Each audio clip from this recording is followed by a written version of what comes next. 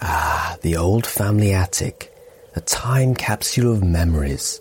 As a boy, I spent my summers by the sea, playing Sega indoors. I stared out the window across the glistening water at the Isle of Wight, a place I felt connected to somehow. Years later, when I was a young man, I visited the isle when it was white. I stared out the cottage window in the early hours, and there, through the dancing snowflakes, I saw a man made of plastic and paper. I approached without fear. He reached within himself, and with a knowing smile, he handed me a Sega Master System 2 with Power Strike 2. You see, he was a living collection, a retro man.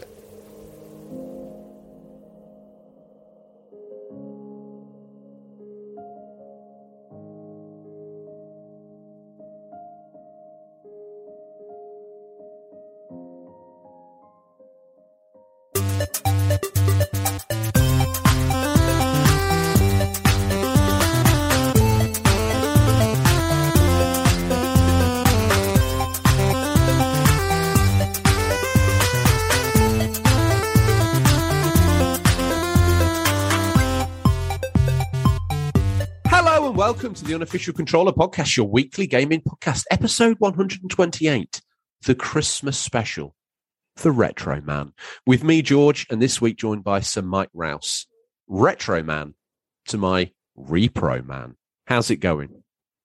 I'm extremely well. Thank you very much for having me back here. Listen, at this point, there's going to be pretty much a stampede by the fans to say, we want Mike full time. Lock him in the Ponsonbury dungeons. Don't let him out. Feed him on bread and water and small snippets of circuit board you can rebuild on the other side of the wall into a retro gaming system. One would say you'd be happy, but technically it's classed as slavery. So it's on the edge of what's acceptable. It is, but the way I got here today was on the edge of acceptable again. Oh. Okay. Tell me how you got here today.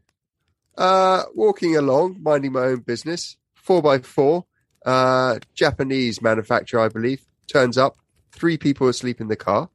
Beckons me in, tells me I'm here to take you to your fine establishment. Yeah. I climb in, car fills with gas, and wake up to 3 strapping men. I think they were men because they had masks over their face with PlayStation symbols. And now I sit here with you with the number 263 on my chest, waiting to see what's about to happen. Well, I've pulled you from Ponsonbury Squid Games only because I recognised your face. I thought I can't throw him into the maelstrom. The actual human body picker that's just basically just harvests people that wander into my postcode area that I'm responsible for. I thought, no, he's more special than that. He's got a family. And I like the guy. Let's save him. It's difficult executing such all-encompassing powers. Sorry about the smoke. I don't know as... you know what lads in the country are like, you know. I don't know. Anyway, you're here. Hopefully it's not a metaphysical dream. People are wondering now, what's so special about this Christmas special? Well, before we launch into that, Sir Mike, I have to ask you what you're hoping to play. No, hang on a minute. Someone's just flipped the show upside down. To be honest, let's leave that in. Make sure people are paying attention. Mike, what you been playing? Look at him now. He's like amateur. Flipping amateur. What have I been playing? I am actually still playing the same game we spoke about last time, that retro game on the Nintendo Switch. Oh, yeah. Yeah. That RPG one. Yeah.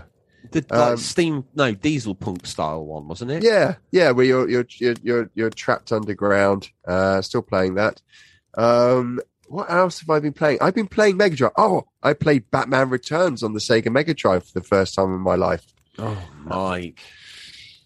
Have you got it on Oh. Mega CD as well? I haven't got it on Mega CD. I've got it on. Well, no, I've got it on Mega Drive. And I was like, I've played one Batman game in my entire life, and I think it was what was that? That was the original Batman.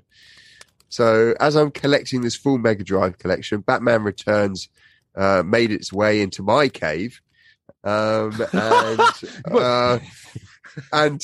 Good you time know, of year to be playing it as well. Yeah, the retro Gamer Boy cave, and it's not very good, is it? No, I didn't know. To be honest, some of the things that it does. Let's deconstruct this because, why not spend about an hour on a 20-year-old game? 30, 40-year-old game, probably, for all I know. Let's just take a moment. I like some of what it's doing with the visuals, with the cutouts and seeing things through and the way things are muddied up. I like that. I do. Especially with the Mega Drive's colour palette. It's big, but on-screen colours are restricted. So, you gotta pick your moody browns and whatever to make it work. And for the most part, it looks okay. It's not the one on the SNES, which I think is an absolute tour de force, absolutely brilliant game. If you went to your friends back in the day and played the SNES one, then went home and said, Mummy, please may I have this for the Mega Drive, and you got that for Christmas, that'd be awkward. I asked if you had the Mega CD one because, like most cliched podcasters that know even 10% about retro video games, are going to tell you that the only saving grace of that is the Mode 7-esque driving sections, which is probably one of only 3 games that showcase the sprite scaling that the system can do. Yeah, super smooth, and obviously for that reason, probably equal to SNES. People say it's better. It certainly looks neat and tidy in that. But without that, they were clever enough on the Mega CD to let you play the driving section and the platform level separately or interwoven as a whole. Yeah. So I don't have that copy, but I got this one, which is it's terrible. And then I played Cheryl's Peril, which was a video I put out. It is an indie developed game by 2 Spanish lads. Came out 2016, I think. These gentlemen have a obsession with the naked female body, and their main character is a naked lady, who's apparently related to Tarzan and ends up going into the city. So, like, the front cover is horrific. It's a picture of a naked lady. Why haven't I seen? Was this last week's video? Was it last week's video? Yeah, I think it was last week's video. But the game itself is okay. They've done 8-bit characters, so it's not like you can see anything. Sorry, teenage boys listening to the podcast. Dude, to be honest, we've all been there. Pixels is fine at a certain time of your life. That'll do. Okay? So let's just hope that not many of them have access to a Mega Drive with this incredibly rare physical indie game out, so all hell's breaking loose. Yeah, so I've been playing that, but a lot of Mega Drive. I've got a few games in that I'm still working through. Marco's Magic Football, kind of getting used to the kind of odd controls and that, but enjoying that.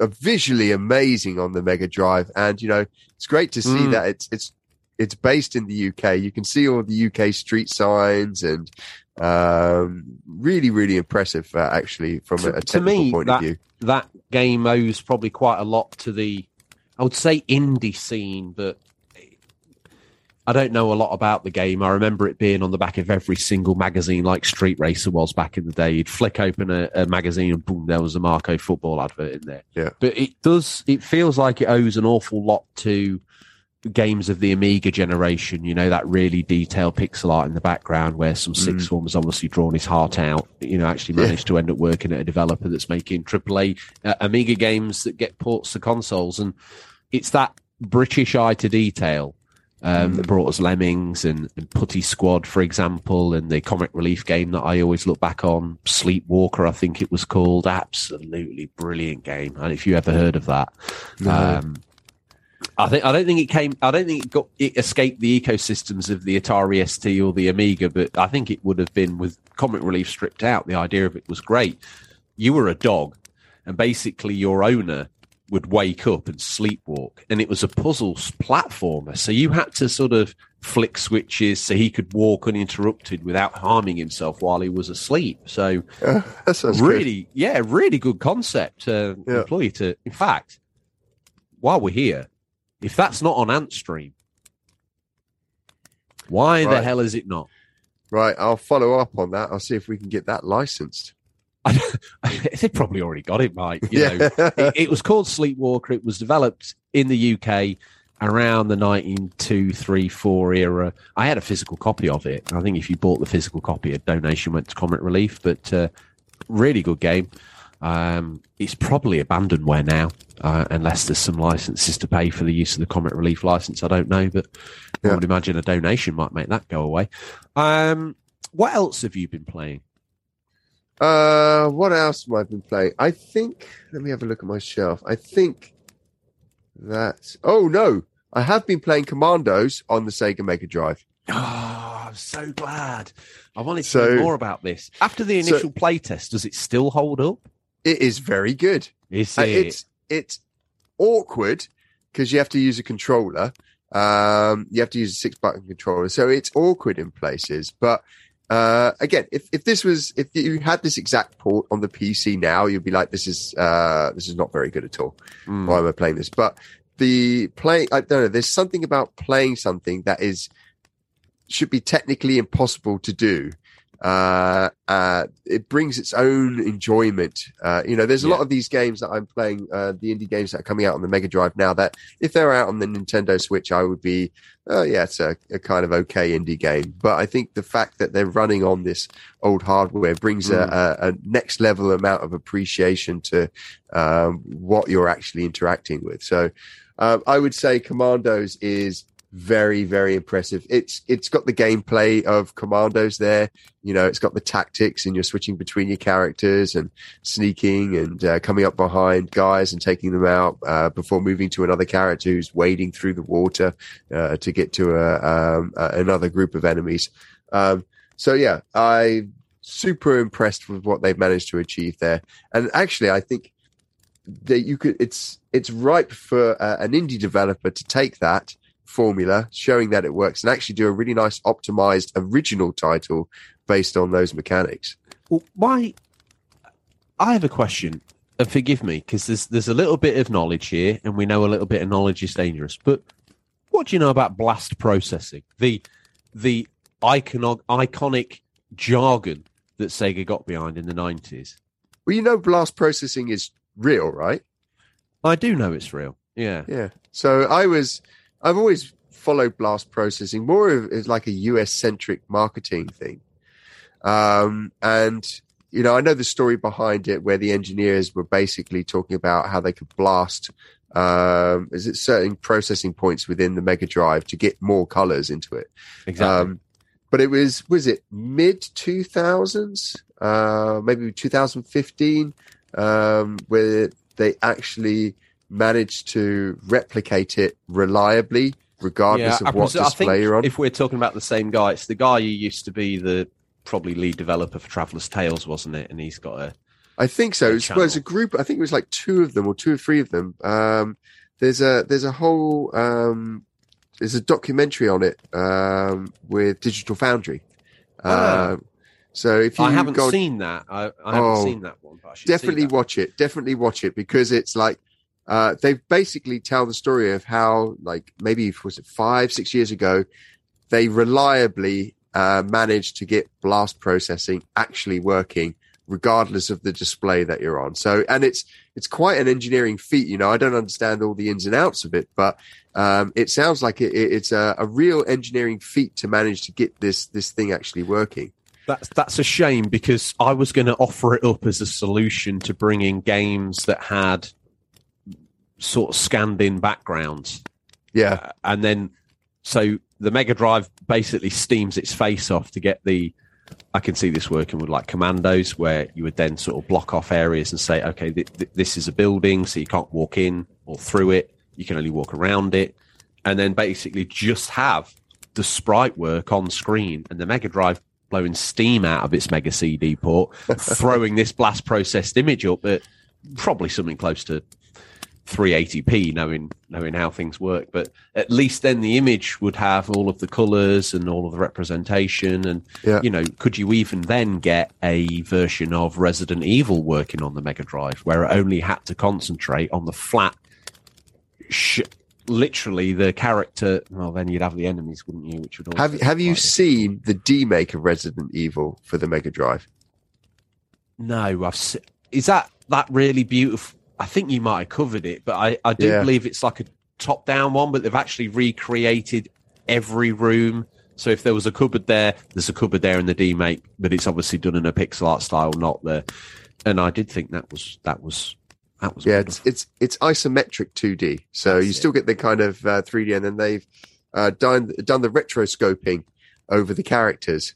So they've actually got the 3D character walk animations and the dog attacks and the monster attacks all retroscoped. But the Russian guys that are making that, I speak to them quite regularly, and it's just a passion project they've got. But they're just looks so good.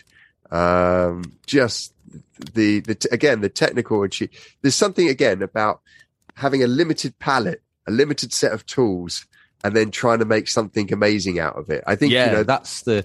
When you were last on, and before we get lost in the headiness of me and you geeking out for 6 hours and then forgetting that we're recording a show. Obviously, you now work for Antstream, a site where you can go and you can play thousands of games across multiple generations of system, and no system's off limits as far as Antstream are concerned. You can play this through your browser. Normally you'd be saying, George, there's got to be a subscription fee. You're going to have me leg up. Probably I'm going to have to donate 50p to Mike's charity, or none of that. And not just because it's Christmas, Antstream is free, and it remained free for as long as I can foresee. Now, everything you want to do there, you're a little bit curious about a game, but you don't want to buy it, and you don't want to buy the system. Go on Antstream, fire it up, play a copy of whatever it is on the N64, play a copy of whatever it is on the SNES. Whatever takes your fancy, that's completely up to you. Now, not only is Mike custodian of the Antstream vault, a man of extreme taste. If you want anyone selecting wine to go in your wine cellar, you want a man with a palate that's so broad-ranging that he can literally taste a dock leaf from 400 yards away and tell you why it tastes like the inside of a tramp's boot. This man is that for video games. He's a top there, making it nice, making the systems good. This man's got history. He's a developer, AAA. If you know anything about gaming, you know about PlayStation Home. It owes its whole creation to this man. He's going to go, oh no, George, no. But it does. All right, take it. Okay, this is where we're at. The legend of the business, the best hidden gem you've ever seen in your life. Metal Jesus Rocks would do a 6-hour video on this guy. But do you know what? Metal Jesus Rocks isn't on the table. Okay, it's still an official controller podcast. That's where you're at, Mike. Okay, we're very grateful for you being here.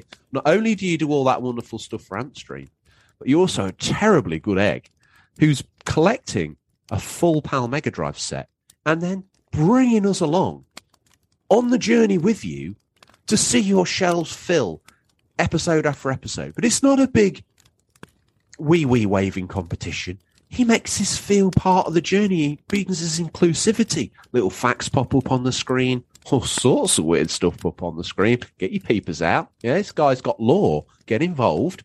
All right? And he brings us on this journey so we can see what it's like to taste these Mega Drive games, the hurdles of being a gaming collector, and he wraps it all up in this pretty package with his pixel art style, Retro Gamer Boy on YouTube. To be honest with you, I don't even know why you're still taking my calls, because your channel's it's like a Tesla rocket. It's heading for the stars, and there ain't no one stopping it. So while we still got the opportunity to get you on here, and if people haven't paused this podcast, ran off to whatever device they use and subscribed to everything you do, including the woodworking pamphlet that you bring out in your local area, okay? Not only does he give out to the world, but he believes charity begins at home. Does a woodworking magazine for his local community. What an absolute legend. So now we've got that out of the way. We've got you pumped. I didn't want to waste any more time me talking about games, although I'll quickly run by you. I played and finished Ratchet & Clank 2016 recently. I don't know if I Nice. finished it before or I got so far. I think I've maybe played it on the kids' account and we just had some fun with it. And then I've gone back through and done it myself on my main account. Wonderful game. And I've also been playing Infamous Second Son. Why? Why did I never play this before? It's amazing. It's really good. Absolute joy. And if you've got an HDR set, once you get the neon powers, to be honest with you, if you didn't have a neon set and you took your PlayStation down to Curry's and your mum, go on, mum, look at this, and you show, remember what it looked like at home? Boom, look at this. You'd be like, oh, get the TV, Johnny, get the TV. It looks amazing. And I'm playing it away. I've got a base PS4 with me. I'm playing it on base PS4, and I'm saying, my goodness, this looks next gen. Oh, hang on a minute. This doesn't make any sense, George. It's got a PS5 patch as well. I mean, goodness knows what it looks like on there. But the gameplay is what will keep you coming back, Mike. Have you ever had the fortune of playing Infamous Second Son? I have. I love the Infamous series. I even got the. Did you get the expansion disc? The second version, second follow-up to Second Son, that tells the story of the girl. Yeah, I have it because I bought it for a couple of quid. And I thought that's too cheap to leave behind. Yeah. That is. So I do have it, and I've just got to the part in the story where you're chasing her down, and I thought to myself, now might be a good time. Now might be a good time to play that game, and then come back to this. So that's what I'm weighing up. But yeah, really It's good. Stunning. Visual effects in it. Forget about PlayStation 5. When I saw that, I was just like, it's so amazing just to see how spectacular that game is and how powerful it makes you feel. The facial captures as well. Even when you're not in a sort of hardware accelerated cutscene, as I would like to call it, and they're just doing the game characters, and they're in a phone conversation. You're panning the camera around, and their actual mouth movements and they're absolutely first class. Yeah. I was because this is what I would call a launch window PS4 game. Yeah. Wow. Yeah. Very impressive. To be honest, set the bar quite high, and to be honest, probably didn't get nudged much higher until maybe Ghosts, which is another Sucker Punch game, and then and maybe Last of Us 2. I don't know, but there's times where that, considering how large it is in scale, I was thinking, this is good. And if you've played the superhero games, you've played Spider-Man, and you're thinking, oh, there's nothing else left to play on PlayStation. Guess what? There is. It's called Infamous. And if you've got a PS3 kicking around and you've not played the first two, you say you like Infamous 2. I like the darkness of Infamous 1, if I'm being honest. I mean, I prefer Infamous 1 over Infamous 2. I think Infamous 2 was the more of what you had formula, right? And you had to clear out the different, was it the flooded areas, isn't it? You had to clear out the different flooded areas. Yeah, because it's like in a deep south sort of river sort of area, isn't it? Yeah, and I think 2 was a struggle because a lot of people, your main, your hero, your anti-hero had passed on, and you were playing a new character, and I think there was a bit of like, but it was still great. I think it was still great. The mechanics they had, they didn't waste on those mechanics, and the story was pretty solid. And again, that team, everything they do is super polished. Really, they just go at a level that no one else goes to. Stay with us. We'll be right back. Ever thought modern video games should be more interesting? At the Gaming Blender, we take randomized genres, mechanics, and make a new game every episode. I've added permadeath. We have a survival game of a hardcore simulation, which could be House Flipper, and with the permadeath of XCOM. And that all has to be an action adventure. Yes. Oh dear. Yes. And sometimes it doesn't quite work. And you have a construction off over the course of the narrative. A construction off. The way we can do this is that we ditch your idea entirely. Check out the Gaming Blender on all your favourite podcast platforms now.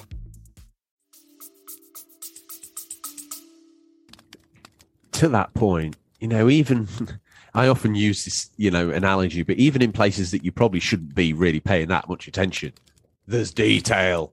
And that brings me into a game more than anything. You know, when you're in an area that an artist probably shouldn't have wasted 5 minutes on, but he's wasted probably 6 hours. You're like, this is a pretty good dead end street, to be fair. So it's brilliant. And once you start building up your move set in the PS4 version, and you can almost fly, you start boosting those skills to go with the fire ones to start with, and you can sort of, the bit where you can go in a vent, you turn into smoke, you go into a vent, and then unsmoke on the roof.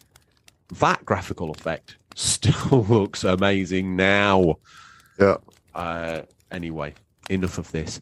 I brought you down, Sir Mike, for a good old Ponsonbury Christmas. Some would say around this time of year on the Ponsonbury estate, magic can happen. Now, I want you to pour yourself a large glass of whatever it is you fancy. Because here in the library at Ponsonbury Manor, we have a book I like to read to friends around this time of year. And it's a book called The Retro Man. Leather bound. It's been around for a long time. Apparently written 500 years ago, but referring to things that only happen now or could be happening now. It's the magic of this book.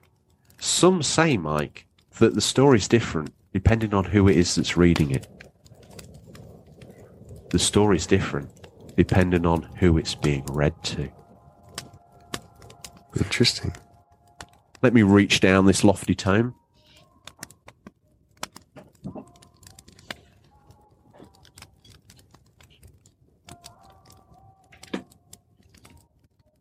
Such an amazing book. Apparently written by a character called Tom, conspicuous by his absence. Here we go. The Retro Man. The day was the 24th of December. As 11-year-old Harry woke from a lazy long sleep, he slid out of bed and opened his curtains and walked out onto the landing. He admired the lights and decorations placed around the top of the staircase, but then he noticed something he had never seen before. A long, thin, grey cable with a strange shaped plug on the end was hanging down from the loft hatch. After a few seconds, he carried on down the stairs for some breakfast.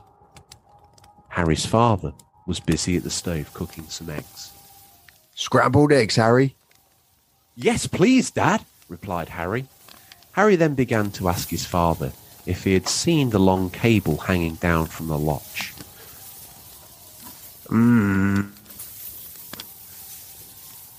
Harry's dad mumbled as he scooped the egg onto Harry's breakfast plate. I don't remember seeing it, but why don't you, after breakfast, I'll open the hatch and you have a look while I clear out the snow from the garden path. Harry, turn that radio up. I think it's the news. It's time for the news. We've scoured the very darkest regions of the internet to bring you the latest stories. First up, I don't even, we're now radio presenters. This is gone deep. This has, Mike. First bit of news coming up. Christmas means gifts.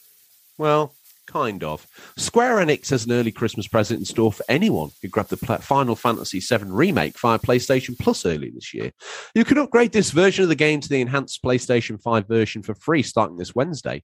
When Final Fantasy VII Remake Integrate released in June, only those who had actually bought the game were allowed to upgrade for free. 6 months later, the offer expands to those who got the RPG through PS Plus. But never late than never, we suppose. This means PS5 owners who did claim the game via Sony subscription service can look forward to either 60 frames per second support or a 4K resolution. Not both, one or the other, through the two modes on offer. Better yet, the Yuffie DLC titled Episode Intermission is going on sale for the limited time alongside this PS Plus offer. You'll be able to save 25%, bringing the price down to $14.99. When we reviewed the Episode Intermission on PS5, we said it won't blow anyone's mind, but it's still enjoyable adventure and worth seeing through. This offer from Square Enix at least fixes one of the bigger problems hurting PS Plus right now, the lack of free PS4 to PS5 upgrades for titles that hit the service. It happened most recently with Mortal Shell, but has been an issue as far back as Greedfall's inclusion at the very start of 2021. But at least we have a positive outcome here. If you claim Final Fantasy VII Remake through PS Plus and own a PS5, the free upgrade is yours from the 22nd. So, Mike, your thoughts on this? Because at the time, everyone said, oh, classic Sony, not very good, Square Enix, usual games, blah, blah, blah, blah, blah. And, okay. And now they're giving it away for free. Should they have done that before, or was this the right thing to do? I'm not going to lie, George. I'm indifferent. This happens every single month, it seems, within games somewhere. It's at the end of the day, I think consumers are getting a good deal out of it. There's millions of pounds worth of software being developed, and they're getting a half decent deal out of it. Agreed. I always like to. We're all gamers. We all like to play games. We all like to get something for not a lot of money and feel like we're getting a good deal. I also sometimes like to look at it from a business point of view. Businesses can't afford to give everything away all of the time. And I'm sorry if no one can understand that, but it's an absolute fact. They wouldn't be here if they didn't charge for stuff. And we all love games. So part of that is the tax of paying the money to play it. Now, this all kicked off because they gave away a free version of Final Fantasy VII Remake on PS Plus. Very generous. At the time, there was an enhancement for the PS5 version. You didn't get that. PS5 users got a different game. PS4 users got this without the upgrade. They've now decided to bundle it together in a way that might entice people for Christmas. I don't necessarily have a problem with it, but I do see mounting bad will evidence barrels forming against different developers of either software or hardware or both about what people's rights are for stuff they should have. And, people have to pay wages out of selling these things. I don't know. Am I at the wrong end of the stick here, Mike, or what's going on here? I don't know. I think it's I find it so hard to second. Being I understand the consumer sentiment, absolutely, but like you say, there's you're damned if you do and you're damned if you don't. If you're running these development houses, you see some, 1 month everyone's moaning because they didn't get a free extra that other users are getting. The next month, the company's gone bankrupt, and everyone's upset with the company that went bankrupt. And it's like, well, yeah, of course they went bankrupt because everyone was demanding free from them. And games cost so much, and sometimes something will be free on one platform and not on another because one needs to be driven. Needs users, and it'll be free. Other times it's deals that the platform holder will do. So maybe Sony said, look, do it for free on the PlayStation 5 or PS4, and we'll subsidize that because we need more people to come over to this platform, right? So it's really hard to kind of make the without seeing what's happening in the background. There's always a driver, and the driver is we got to make some cash, or we got to bring people to a platform, or we got to do something here to get interest in it. It's never done with do you know what? We could really annoy some people by doing this. So let's do it to get people's backs up, right? That's never the case, but inevitably it will always upset someone. No one's ever going to be happy with it. Let me give the consumer a positive spin on this.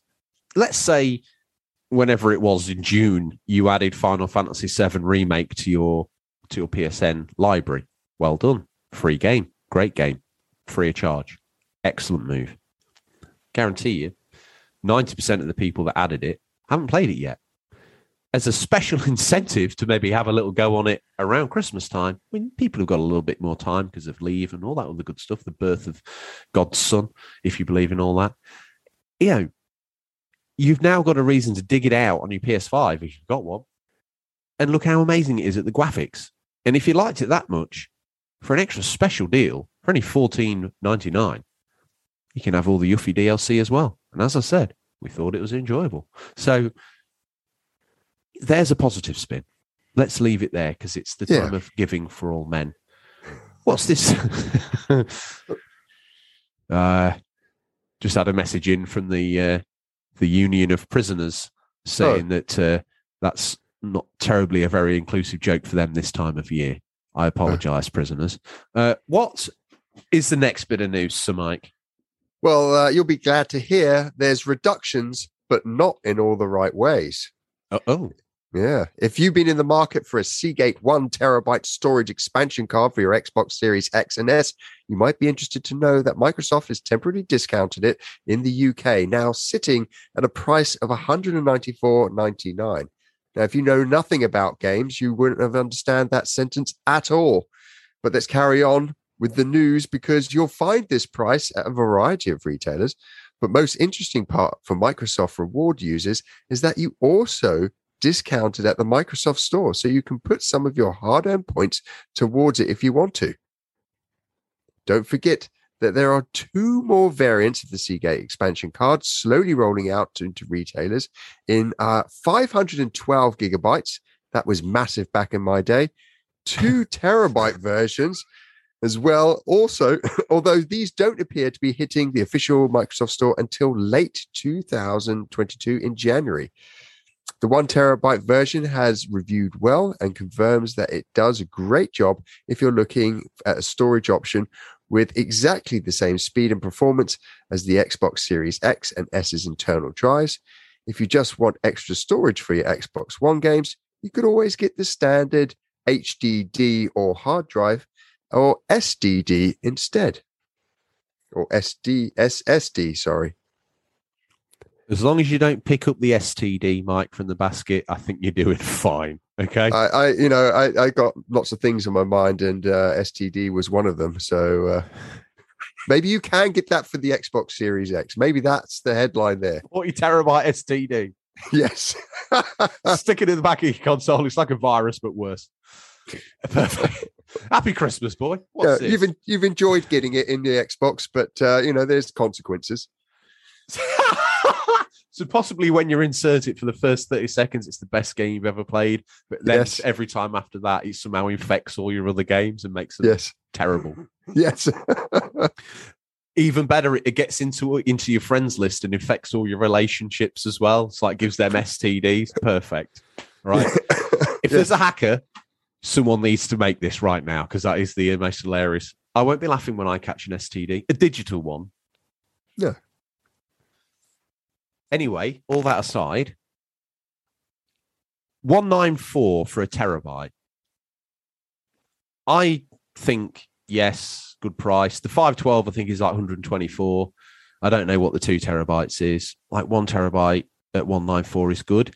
Annoying that the price is at that now, because if it'd been a week ago, I'd have bought a 1 terabyte instead of a 512. I still think I think we're beyond storage sizes. Do you not think? Do you think we should just have cloud storage everywhere, unlimited? Oh, I don't disagree with you about that. I still find it bizarre that the new I found it really odd that the new consoles came out, and I was like looking at 1 terabyte and 2 terabyte drives, and I was like, we needed those when PlayStation 4 was out at its launch. The problem is that.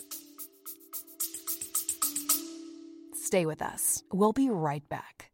You love listening to podcasts, but have you ever thought about starting your own podcast? Maybe you want to build a brand, grow your business, or are looking for an excuse to talk about your favorite hobby. Whatever your reason for making a podcast, Buzzsprout is the place to start. Since 2009, Buzzsprout has helped over 300,000 people launch their own podcasts. Buzzsprout walks you step by step through the whole process and will give you powerful tools to start, grow, and monetize your podcast. Ready to get started? Click the link in the show notes to get our free step-by-step guide to starting your podcast today. Cloud's great, and I've seen some great examples recently of how good cloud can be. But it's still not as good as the actual hardware doing it in your room. You know, for people like us in Ponsonbury Manor, the internet's not the best. It's good enough. It'll get by. You can do Zoom meetings and all that good stuff. Not a problem. If you wanted to cloud and stream a game and you wanted it to look the absolute business without tearing and pixelation and other things, it's probably going to be a bit lacking. Would I accept that? Maybe. See, I'm thinking cloud storage rather than cloud streaming. So what you would do is you would have your 1 terabyte drive for your active game, but I've got a library of 40 games and I don't want to lose them. And I know the store will go away at some point, like the PlayStation store goes away. And so if I can have some... Though, if, let's say you say, I own this game, okay? It's technically all your online purchases for PlayStation or Xbox are already in the cloud. How would it be beneficial to have? Technically, we already have that, Mike. Well, you don't have that permanently, though, do you? I suppose not. No, I know with PlayStation you get an allocation of space for your saves. You obviously don't get an allocation of space for your library. Yeah, and this is the thing I kind of want to see, and I think Xbox have wrestled with this for a bit. Is we're getting into the point now where we gamers want to keep their games, and the way we used to do that is you'd buy it in a box, you'd stick it on the shelf, and you kept your game. But a lot of the games are downloadable. Once the stores are gone, you can't get access to that. If your hard drive dies, that's that game gone. How do you get that back again? And I think that's where cloud storage could be an option, and that could just be a token that all the games are stored, you've got access to them to wherever, and it's just recognizing if you've purchased it. So in 20 years time, if you want to download your copy of Gears of War and it doesn't exist, you can go on there and redeem your token and download it and play it on your original hardware again. So I think it's just how do we get to a point where we can have this preservation of gaming? We have it with movies and music and well, books. I think are we about to approach when we look back on this era, what gaming historians are we about to enter into what gaming historians would refer to as the Dark Ages?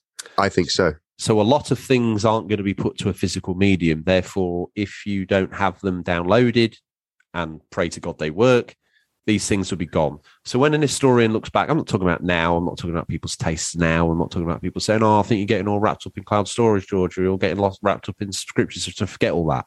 It's not the conversation we're having here. Me and Mike are looking at this, mature men, above all that. 400 years in the future, looking back with an historian's eye. Okay, if I want to know about Sonic the Hedgehog 2, fine, I'll pick up a copy on the Mega Drive. I'll go to the museum library. I'll rent out a copy of this. I'm using white gloves. I'm being very gentle. I daren't play it, but I can certainly, as an historian, get representation of the idea of what's going on. I want to have a look at a game from 2025. Software only. Meant to be one of the greatest games ever made. Can I play it? Can I fig? F-I-G. It's a Christmas reference, okay? It's not a swear. Can I fig? Therefore, Dark Ages. Now, as a gaming collector, do I identify as a gaming collector? Probably. I see this as not a good time, but do we need to be able to look back at every individual game, or is this an issue that could just swamp the whole hobby? I think we have the capability more than ever before to keep hold of everything. There's every I imagine there's every game and every film that's out there is somewhere, and you can get hold of it. But I was maybe it's not to use that analogy. Yeah, maybe it's not everything, but even some of the big games, like only recently PlayStation Home has reared its head, but there was quite a possibility of that. If someone hadn't contributed to that community, that PlayStation Home would have never come back again. And there's bigger, more popular titles that require server backends that without having some access to original code could be lost forever. So some of the biggest games around could be lost forever. While I've got you, piqued my interest there. Let's talk of PlayStation Home, you scoundrel. obviously we know about the PS1 initiative. I think we've talked about it, not you and I, but the show's talked about it, the ability to bring some of these PlayStation 3 games back. I know it's a bit of a sticky subject for you, so feel free to cop out at any point in time that you want to. These games are up and running. Some of them great. MotorStorm, brilliant. I think Resistance and some other stuff. Really well done to these people, this community that's putting this online element back into games, almost bringing the games back to life, because there's nothing worse than putting a game in and 60% of it feeling dead. You know, if you're playing a classic game, a lot of the 2005 onwards games had multiplayer crowbarred into them as well. So as soon as you turn it on, you already know you're not getting the full hit of what you could have had back in the day. You're only getting a small wafer thin slice of campaign or whatever it is. So what they're doing is amazing. Now, obviously, maybe the dream end goal of these guys would be to get something like PlayStation Home up and running. But the question is, forgive my innocence, but one would imagine that would be extremely difficult, because at no point in time did someone actually hold the majority of the code on their console. And certainly that code probably couldn't be cracked wide open and replicated in a way that someone would be able to regenerate from reverse engineering a copy of PlayStation Home that PS1 initiative could hold and people could then interact and enjoy. I certainly can't see in any of your PlayStation tap that was unlocked during the home era being able to be worn front and center in your PlayStation ecosystem. I don't see that happening. But is there a small chance, a glimmer, that somewhere, somehow, someone could bring back PlayStation Home and people could access through it at PS3? Or are we thinking this is just it's never going to happen, George? No, I think there's an initiative to do this already. But without, I don't want to crack a PlayStation 3. That's my bottom line of something I am not willing to do. I know people are like, oh, what's the point? It's a dead console. Why are you bothered about the firmware? I just want it to be running stock as it left the factory, or as close to as possible. Then I know it's all good. Can I still do this if I didn't crack a PS3? Would you do it if it was on PC emulation?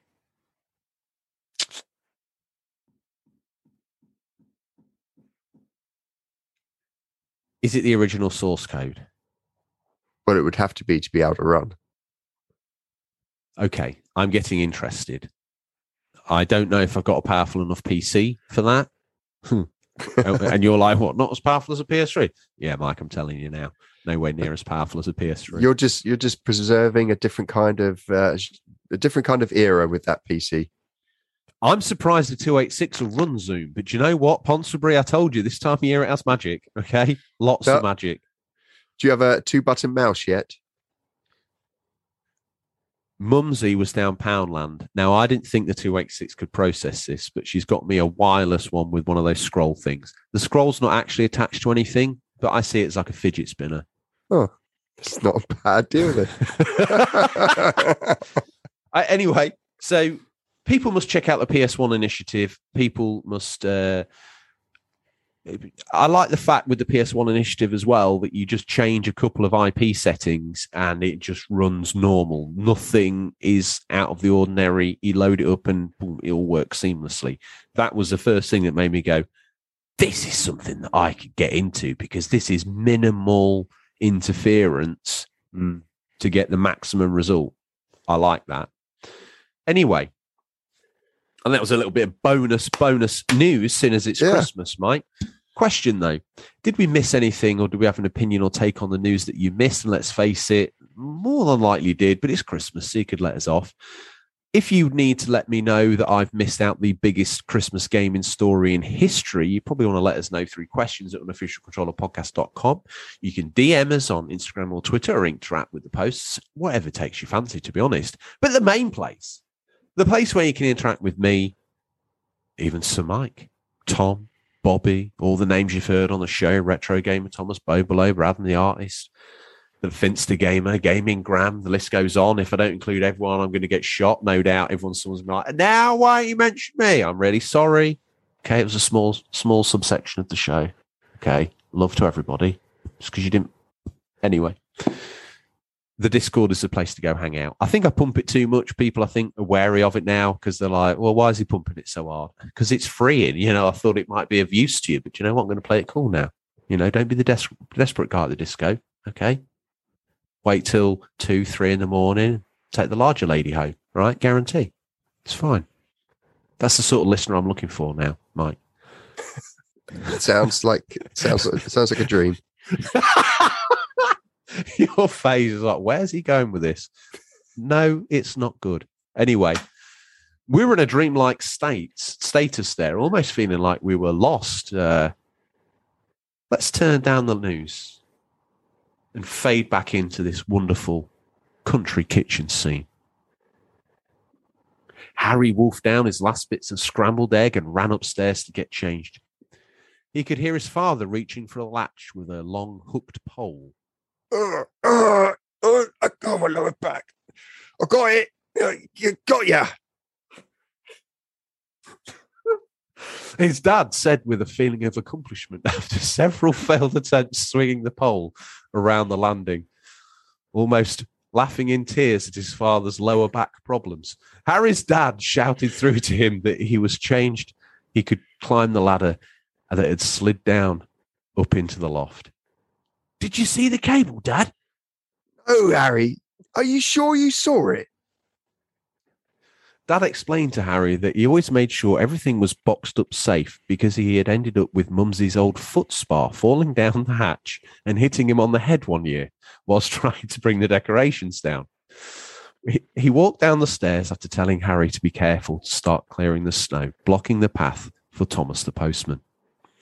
Harry started to climb the aluminium steps. In fact, no, they were aluminum steps, which felt cold on his hands as he poked his head through the top of the hatch. The cable that had vanished was now coiled up, laying in the corner, just at the end of the loft boards.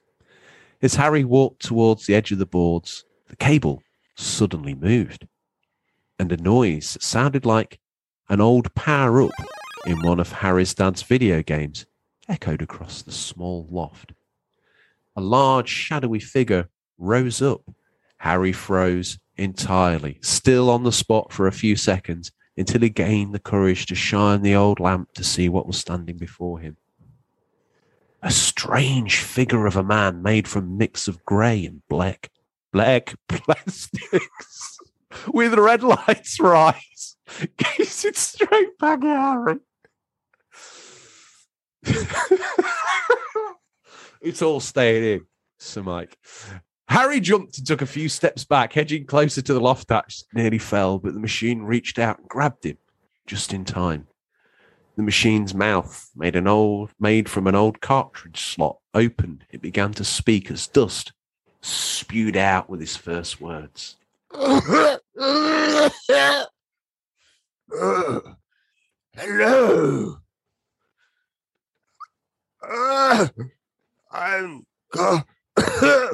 I'm the Retro Man.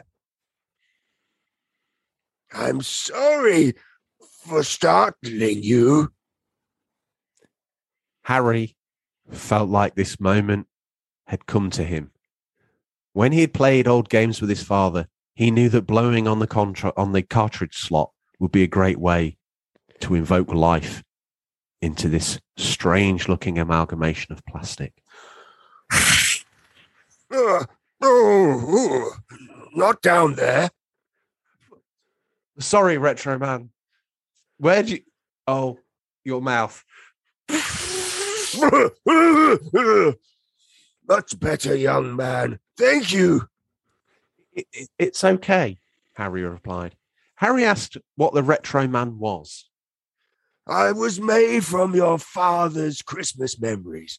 All of his joys and happiness, playing video games with his family and friends at this special time of year. Come, Harry. My batteries are running low. I need some power. Harry leads Retro Man to his room, where he sucks the power from a Nintendo Switch, like a vampire drinking blood. Ah, much better. Harry and Retro Man explore the house. This way, Retro Man. Let me show you downstairs the Christmas decorations. Decorations? Is this a newfangled thing? We never had these back in the day. Every year at Christmas, Retro Man, we put them up to help us celebrate this special time of year. Why don't you come down with me? Do you eat, Retro Man? I eat bits. I eat bits all day long. What? Let's see if Mummy has some bits in the kitchen, Retro Man. Oh, yes. I love bits. Maybe she'll share all her bits with me.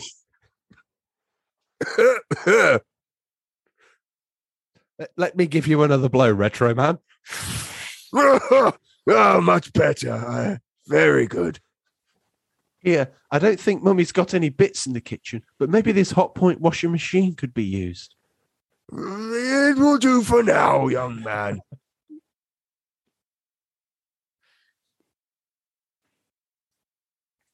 Retro Man, let me take you in the garage and show you my father's old motocross bike. Ooh, a bicycle. Go on then. Let's have a go.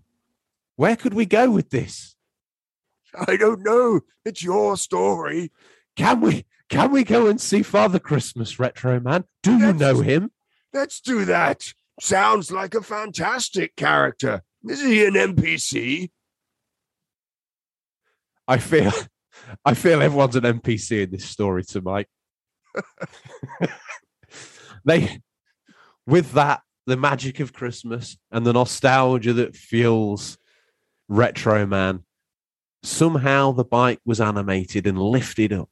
Imagine Hagrid and Harry flying home, but not the last time they flew, the first time. Not all the death and destruction, the magic. They flew over ranges, rivers, and breathtaking in the crisp, fresh winter air.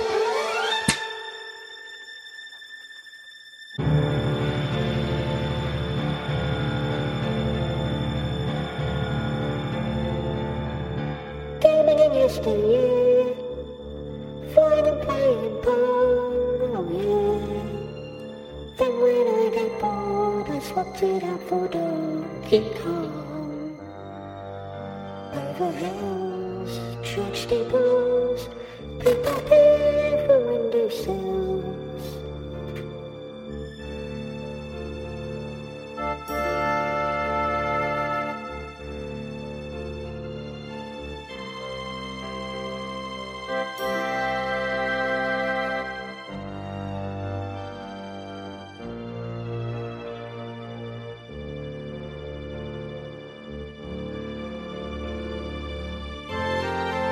In the arms of a command, nostalgia warms my bones.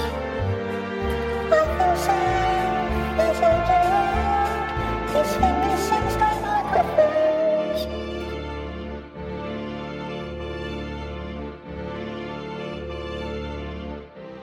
They land in the North Pole and meet many other retro men from all different parts of the world. Even one maid from old Nokia. Nikia? I'm not safe here, am I?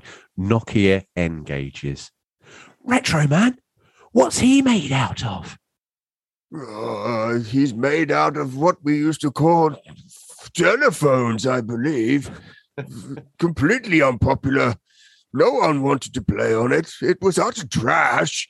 We all ended up ignoring him, and most of us just went off and hung around with the latest PlayStation. Oh, Retro Man.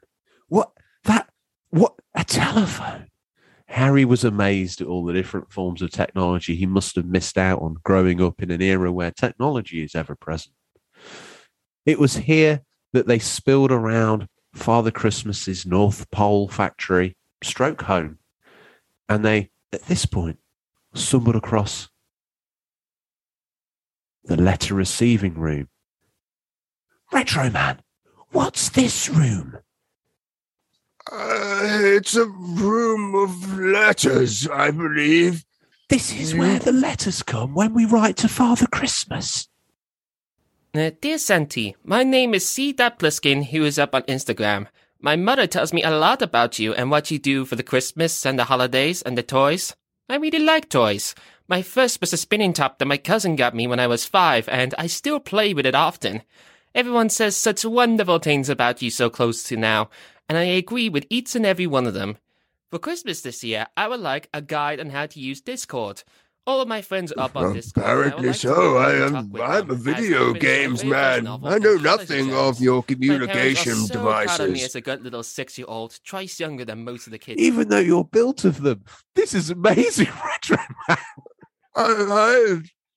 I'm limited. I don't have one of those fangled ports that you could stick one of those high fiber things in and get me all jiggledy. I only deal with couch co-op communication.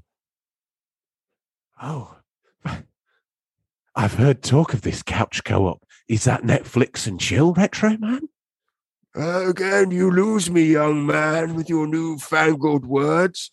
It's where often two young consenting males would sit down. They would grab my buttons and play with my stick until they were both satisfied, and then went on to go and do bigger and better things in life, like meet ladies. That's amazing, Retro Man. I never knew couch co-op was a thing. I can't wait to be a proper grown-up and try the other things that they went to try when they got older. Look at that. It's that Father Christmas, Retro Man. Let me put my CRTs on. No, that's not Father Christmas. Why, that's my old friend Stingray. It's time for a peek in what we affectionately call Stingray's boot, what's nestled between some counterfeit nappies and a dodgy copy of Battlefront All this week. These are the new release highlights for the week December 20th to December 26th, 2021. Listeners, these are out on digital or physical, or will be by the time this podcast is in your feed, but could be, depending on if you're in the North Pole or not, could be region dependent. Even though it's Christmas, Sir Mike, there's only 2 games, but that's probably because he's been out delivering them prior. I have to ask you, as the situation dictates, what do you think he's been up to this week, O'Gray? With all the games? Just generally. I mean, I find it hard to fathom what he can be up to. He's such a legend, a mystical being. I mean, it blows my mind. It's like thinking about how big is space. Trying to think about what he could be up to does that to me. That is an incredibly big mind experiment. Let me propose this one to you.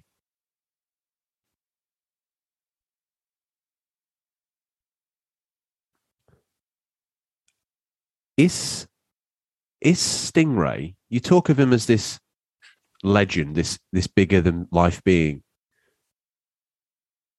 Maybe people on Christmas see the Ray as Father Christmas. Ooh. Because Ray exists outside of time and space. He has a boot that could accommodate anything, and you see him literally. I don't want to say anymore. Maybe that's true of any spectre, ghoul, ghost, or pixie type fantasy character. Could they all be Stingray? Wow, this has got incredibly deep. Yeah. Let me ask you this question. It's not often around this time of year you would normally delve into the sack of a man that looked quite like this. But this time of year, Sir Mike, I must encourage you, have a rummage. Tell me what you found.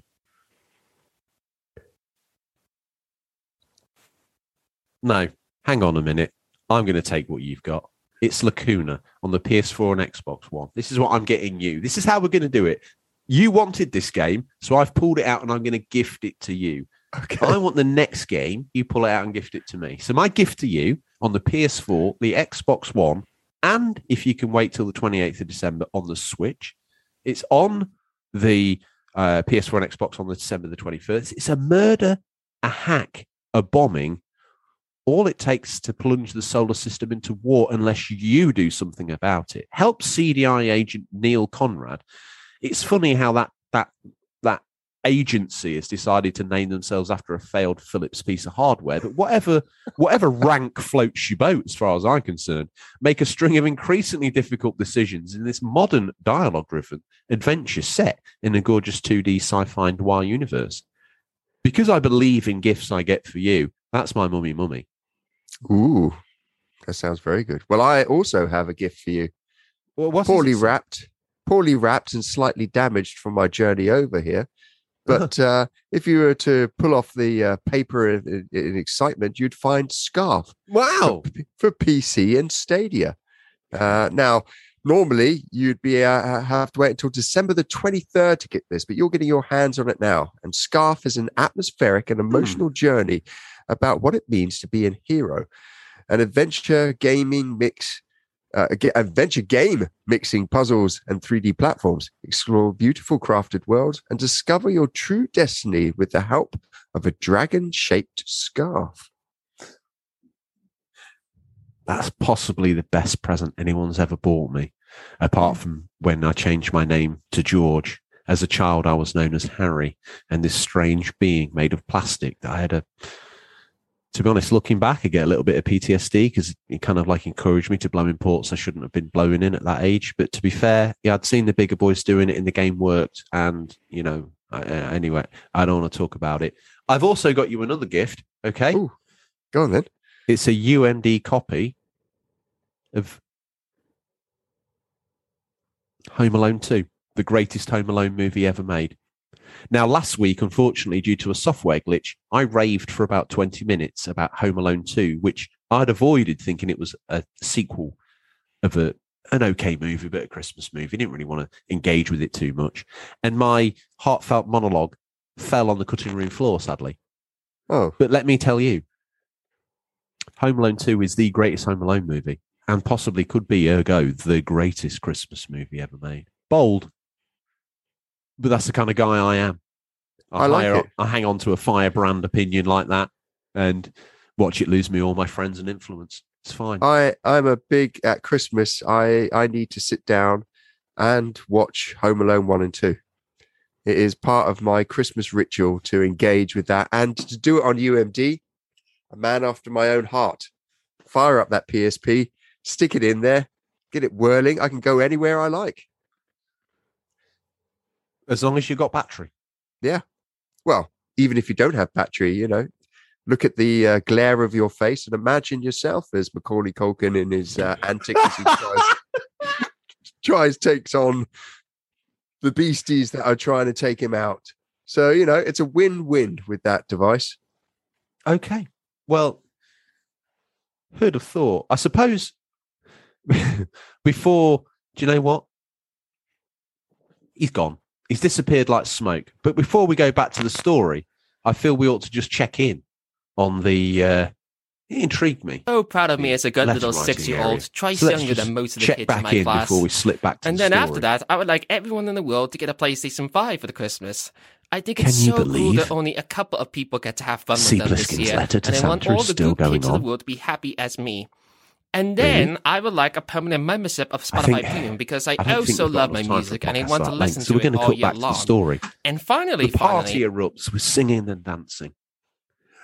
Retro Man, let's dance. Why, young man, I always like playing with 3+ children. That's how all-encompassing you are, Retro Man. I love you. Yes, also your father's parents forgot to turn on the parental settings, so anyone can have a go. That explains the journey over here in my high-pitched voice, Retro Man. Oh dear. I feel that we're crossing over into parental guidelines now. That inner core of program always working to keep the children safe, Retro Man. That's why they love you. Very good. I'm stuck for lines. I'm starting to feel tired. Can we fly home, please? Of course, although I do feel my power waning. We best leave soon, young Harry. They set flight and they return to Harry's home, and Father catches a glimpse of Retro Man. He can't quite believe it's him. Harry and Retro Man return to the loft as he begins to power down. Retro Man, while you're powering down, I was wondering if you could tell me what you're hoping to play. Mike, what are you hoping to play? What am I hoping to play? Over the Christmas period as well, this being a Christmas special and everything. Do you know what? I really want to play Minecraft Dungeons. I'd kind of put it to one side as a kind of spin-off of Minecraft. And I don't mind playing a bit of I don't mind admitting I don't mind playing a bit of Minecraft every now and then to kind of calm me down. It's not like I get angry, but I find it relaxing. The calmest man in the world needs to play Minecraft to calm down. It's like, I can't imagine you when you're calm, let alone angry. It's just saint. Yeah, Minecraft Dungeons. I like hack and slash. So I thought, that might be something I could actually. And my wife likes playing hack and slash games, so I thought we could play that and maybe even get the kids involved, because it looks like it's, as Retro Man would say, a 3+ that doesn't require parental guidelines. Retro Man is an absolute legend. I want a T-shirt already. What I would say is that Minecraft Dungeons, I love Minecraft. Minecraft Dungeons doesn't necessarily float my boat that much. But James the Work Experience and everyone under the age of 14 in this house is so into Minecraft Dungeons that I'm talking the depravity of level of an Excel spreadsheet to work out levels of gear and loadouts and things. And I like check in one. I'm like, here you go, little Christmas stocking filler, because it was super cheap. It's always been a relatively affordable game and accessible. I thought, I'll get him that. He likes Minecraft. You never know. It might be Fisher Price, my first hack and slash. I check back in 6 months later. How are you getting on with that Minecraft? I'll have a look at this. Like level whatever it is with like this sword that fills the screen. And I'm like, oh my God, boy. And absolutely loves it, Encouraged his friends to buy it, and they're all playing it. And, they've all got deep on the stats as well. So, yeah, it looks terribly casual. But underneath that is a very deep hook mechanic of all the hack and slash games. Will draw you in deep, I should say. Yeah, well, I've never really progressed past the age of 7. I'm expecting my Christmas presents this year are going to be the same presents I got when I was 8 or 9. Video games and toys. So I think I'm willing to, like you said, it's dropped in price quite. It's almost like the Primark of gaming. Throwaway gaming. Get in there and try it, and if it's not that great, stick it up on eBay. But so I'm looking forward to that, and I've had hints that I've been an okay boy this year. Not good in every way, but an okay boy, and so I'm hoping to get a few Mega Drive games, and hopefully not just shelf filler, but something that I could probably get quite deep into. So I got those.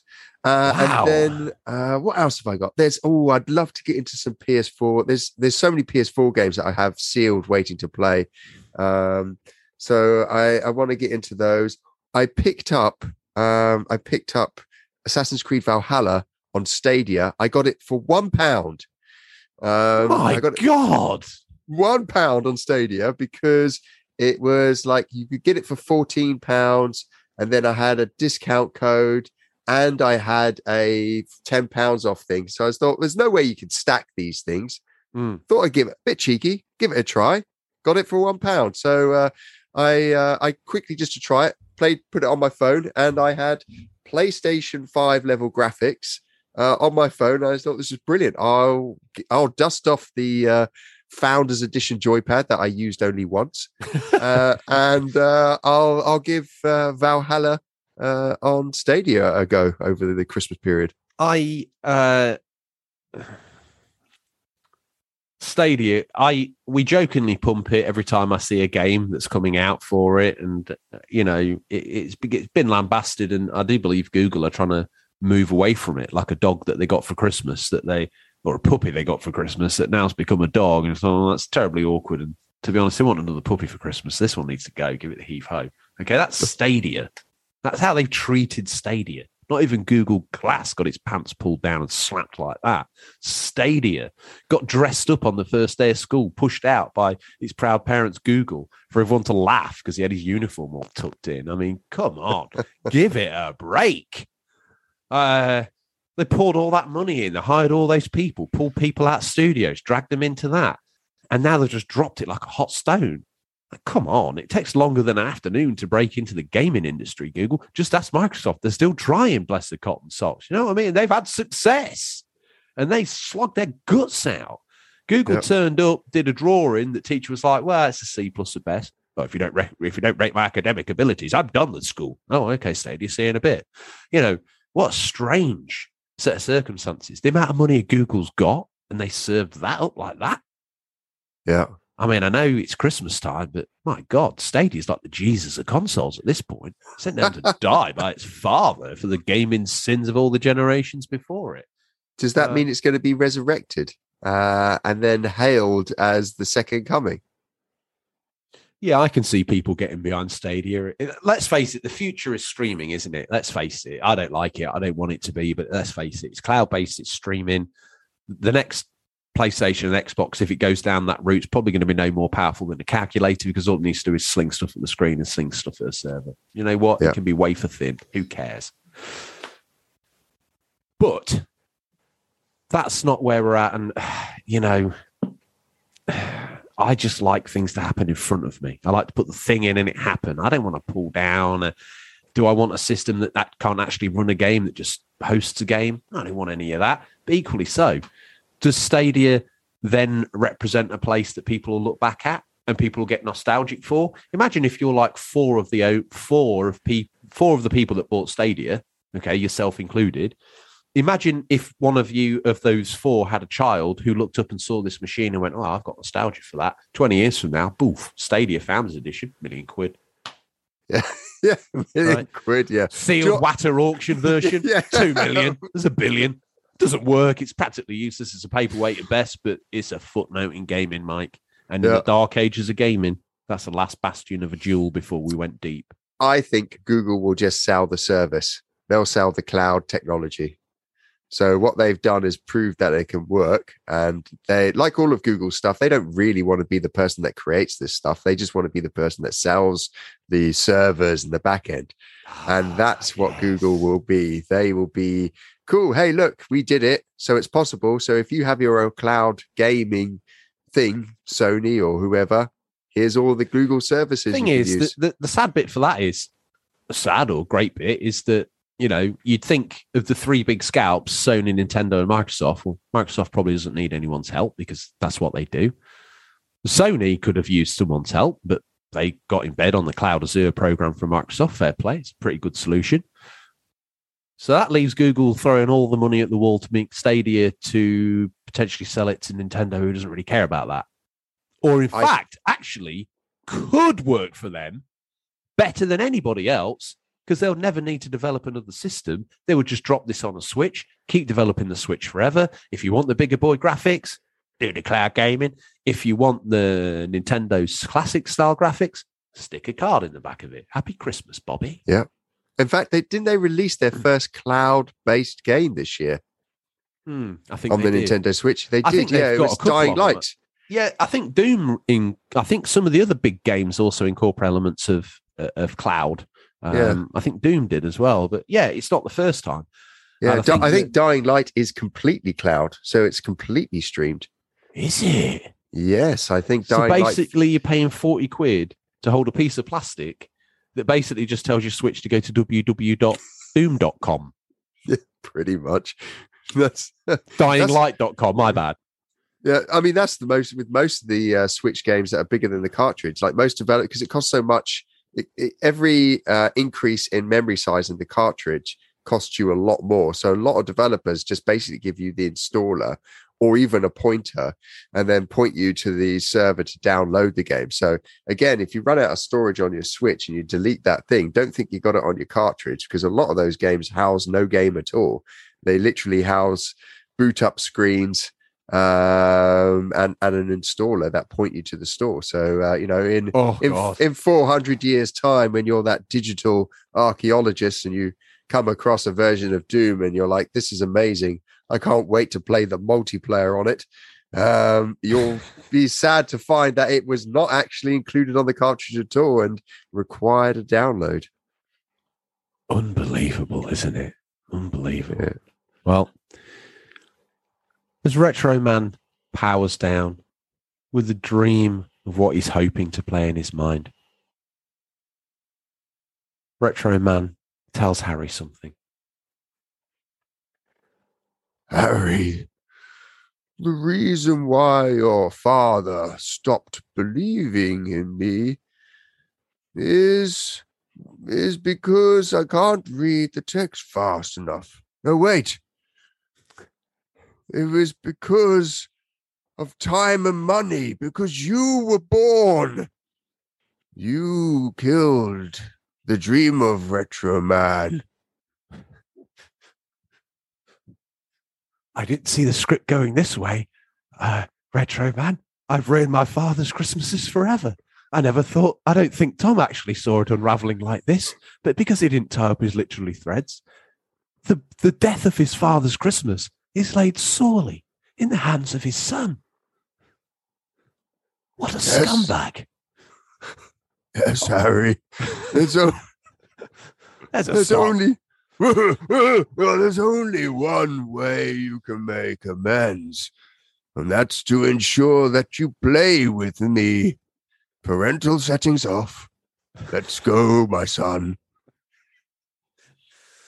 Harry gives his father the present he received from Father Christmas on Christmas morning, and he opens it to see a small die-cast metal Retro Man robot toy. Harry shuddered as the PTSD of what happened off-screen kicked in. Harry's father's eyes welled a little as he hugs Harry as Christmas music and fire play in the background. And Harry thought to himself, that's all we have time for this week, listeners. As always, thank you for your time, and we look forward to the pleasure of speaking to you again next week. Until then, happy gaming, and remember, there's nothing wrong with being given the unofficial controller. It's what you do with it that counts. A massive thank you to the multi-talented Mike Rouse for coming on, being an absolute good sport. It goes without saying, Sir Mike, that I have run out of lofty titles to bestow upon you, but you have made Retro Man your character. All right, absolutely brilliantly played. We served up a script that probably looked like some roadkill that had been rained on for a good solid month or so, and then exposed to the hottest of June suns. And you turned it into what looked like something that Gordon Ramsay would use to showcase his skills to a new girlfriend. You know, it was wonderful. So with that, I must thank you very, very much. You've been very kind to us. You came on again this year, and you've come on again for Christmas. I couldn't think of anyone better to play Retro Man, and I couldn't think of a better gift for the community for Christmas. So, Mike, thank you. See you next week.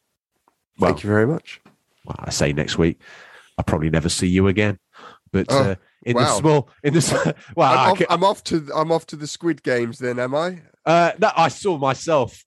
As always, I saw myself being thrown to the Squid Games and you being elevated up. I was gonna mentally and physically punish myself, sort of welt myself with nettles on the back sort of scenario, and you elevated up on a plush throne. Yes, you up, me down. Not on. I think I'm going to go. Thank you, Sir Mike. Happy Christmas, and to everyone who's listening, Merry Christmas.